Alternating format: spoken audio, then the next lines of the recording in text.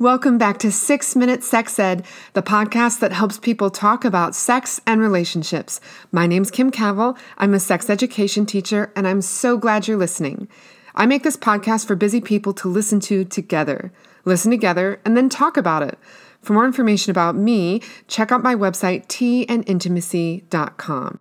Today's episode is level 2, which makes it perfect for tweens, teens, and adults, and we're going to talk all about nudes.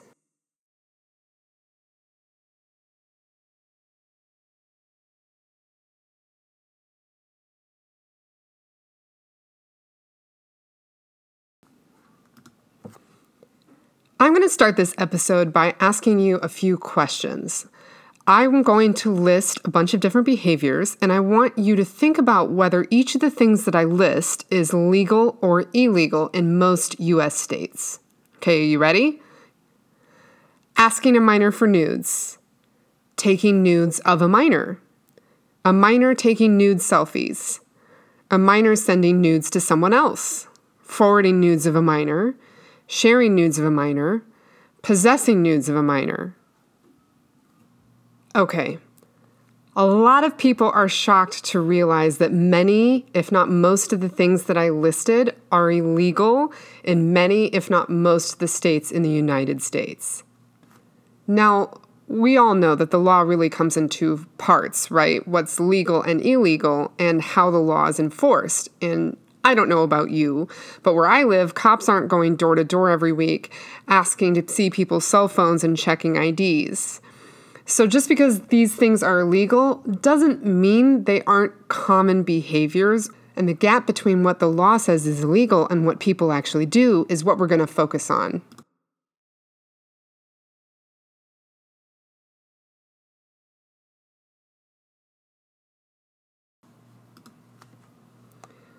So the message most young people get about sexting from caring adults, parents, and teachers is really simple. Don't send nudes. And look, that's an important message. It is the safest strategy, but it leaves out most of the story when it comes to sexting. So here where I live in Illinois, the age of consent for face-to-face sex is 17, and the age of consent for sexting is really 18. And that has to do with the intersection between age of consent laws and the revenge porn laws. So let's start with the fact that underage sex is illegal and it is therefore high risk. That's true for face-to-face sex, and that's true for what I call digital sex, or sending nudes. Digital sex with a minor, which includes asking for, taking, possessing, and distributing nudes of minors, is illegal in Illinois for anyone who isn't also a minor, so someone who's of age. So it's illegal for, let's say, a 20-year-old to ask a 16-year-old for nudes.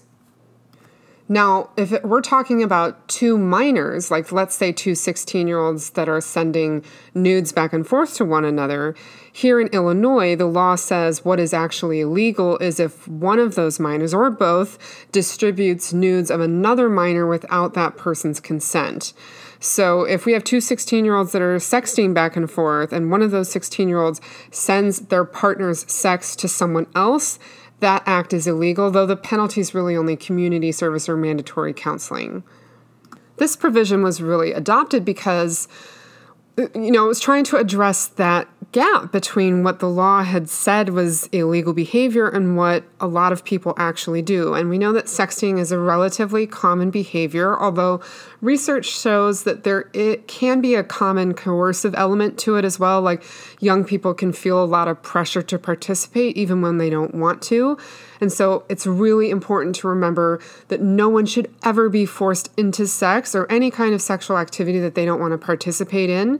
And coercion is also wrong. You can't coerce someone into having sex or doing something sexual or sending nudes. It's not okay.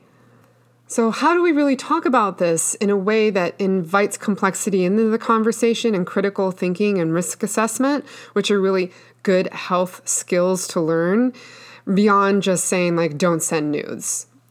Well, the first important part is looking up the laws in the state or the place where you live, because it is really important to know what the law says is legal and illegal to kind of establish just a minimum standard of behavior, and then to add conversations about what personal and family values and ethics are expected on top of what the law says is legal or illegal.